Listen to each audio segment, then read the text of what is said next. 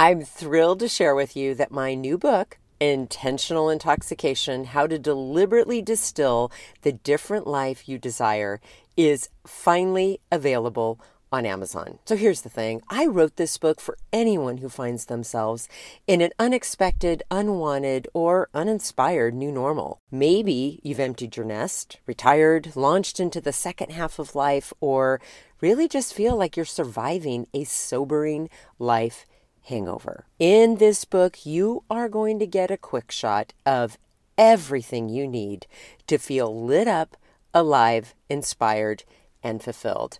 And the best part, it's a short book, so you can literally finish it in one happy hour. Enjoy. Cheers to you, my brilliant friend, and welcome to the Intelligent Intoxication Podcast, where I'll get you smashed on success without the buzzkill of burnout. Welcome back, everyone. This is part 16 of my Intentional Intoxication book mini course. And tonight I am getting into let's call it step 2, which is a splash of acceptance. And I made a pretty direct statement at the beginning of the chapter. And this is what I said. Just to be clear, blame is the buzzkill that will dilute your empowerment.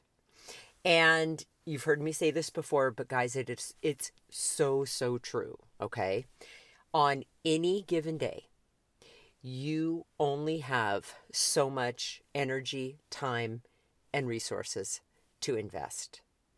I used this analogy the other day with someone, and if you're in my age bracket, I'm 55, you might remember going to Disneyland when you were a kid, and I think back then, like, you had to buy certain number of tickets, and there were like rides that were e-rides that required more tickets, if you kind of remember that. So if you remember being in a situation like that, maybe it's a carnival, maybe it's somewhere else, but you only have so much to invest.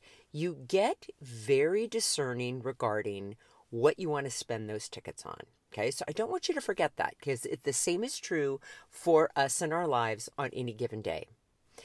And if you're in the habit of always blaming other people for what's wrong with your life or for how you feel, you are investing or paying your time and energy into that blame. And I think you can see how quickly, if that's the habit that you're in, you're not going to have any energy or time left over to focus on creating what it is that you really want. Okay, so today, here are some of the things that will let you know that you are still stuck in blame, right? Please get curious about these. If you say things like, they take advantage of me, okay, that is such a buzzword phrase that will let you know really quickly that you're stuck in blame. Because unless you are in a situation where you are experiencing like real abuse, right? Where someone has attacked you, someone's verbally abusing you, whatever it may be, right? Where you are legitimately a victim, which is so different from playing the role of victim unintentionally in your relationships, right?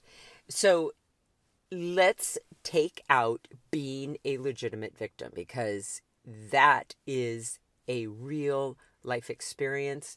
And if you have experienced, whether it's violence or abuse or anything along those lines, please know that my heart goes out to you, and I am so very sorry that you had to experience that. What I am focusing on today is getting in the habit of playing the role of victim in relationships. So if you're in the habit of saying, someone else is taking advantage of me, okay, I want you to stop saying that. And instead, I want you to ask yourself this question. Why have I allowed this other person to quote unquote take advantage of me. Because there's something really good in that, okay? It could be that you grew up in a family or in a home where you weren't allowed to have your own emotions about things, or you were not allowed to say no. And in fact, if you did, it may be, someone hurt you, or maybe someone verbally, criticized you, or maybe someone shut down and ignored you and took their love away from you. And that is terrifying for a child to experience. Okay, I want you to get curious about why you might allow someone, quote unquote, to take advantage of you.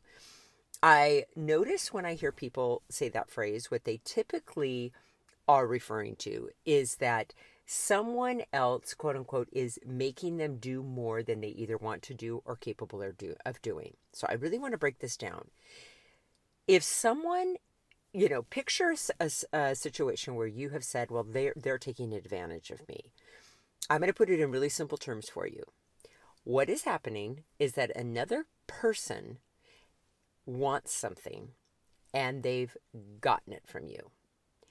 But what is in between them wanting it and getting it is you saying yes. And you may not say it verbally, but you may say yes with your actions. So someone may want you to volunteer more.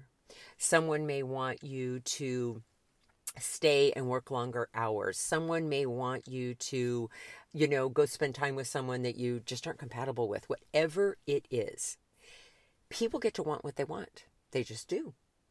And you get to decide if you're willing or capable of meeting their wants or their expectations. So the reason we want to stop blaming them and we want to stop saying they're taking advantage of us is we want all our power back, and we want to be very intentional about what we allow, and like I talked about yesterday, what we allow and what we tolerate. Okay? So really, really, really spend some time here. Get curious about, if you use that phrase, someone's taking advantage of me, ask yourself with kindness and compassion, why am I allowing someone to take advantage of me? And then take it further and ask this question. What benefit do I get in the moment from allowing this person to, quote unquote, take advantage of me? For example, maybe if you say yes when you mean no, you immediately get to feel safe because you will avoid conflict and confrontation. Yeah.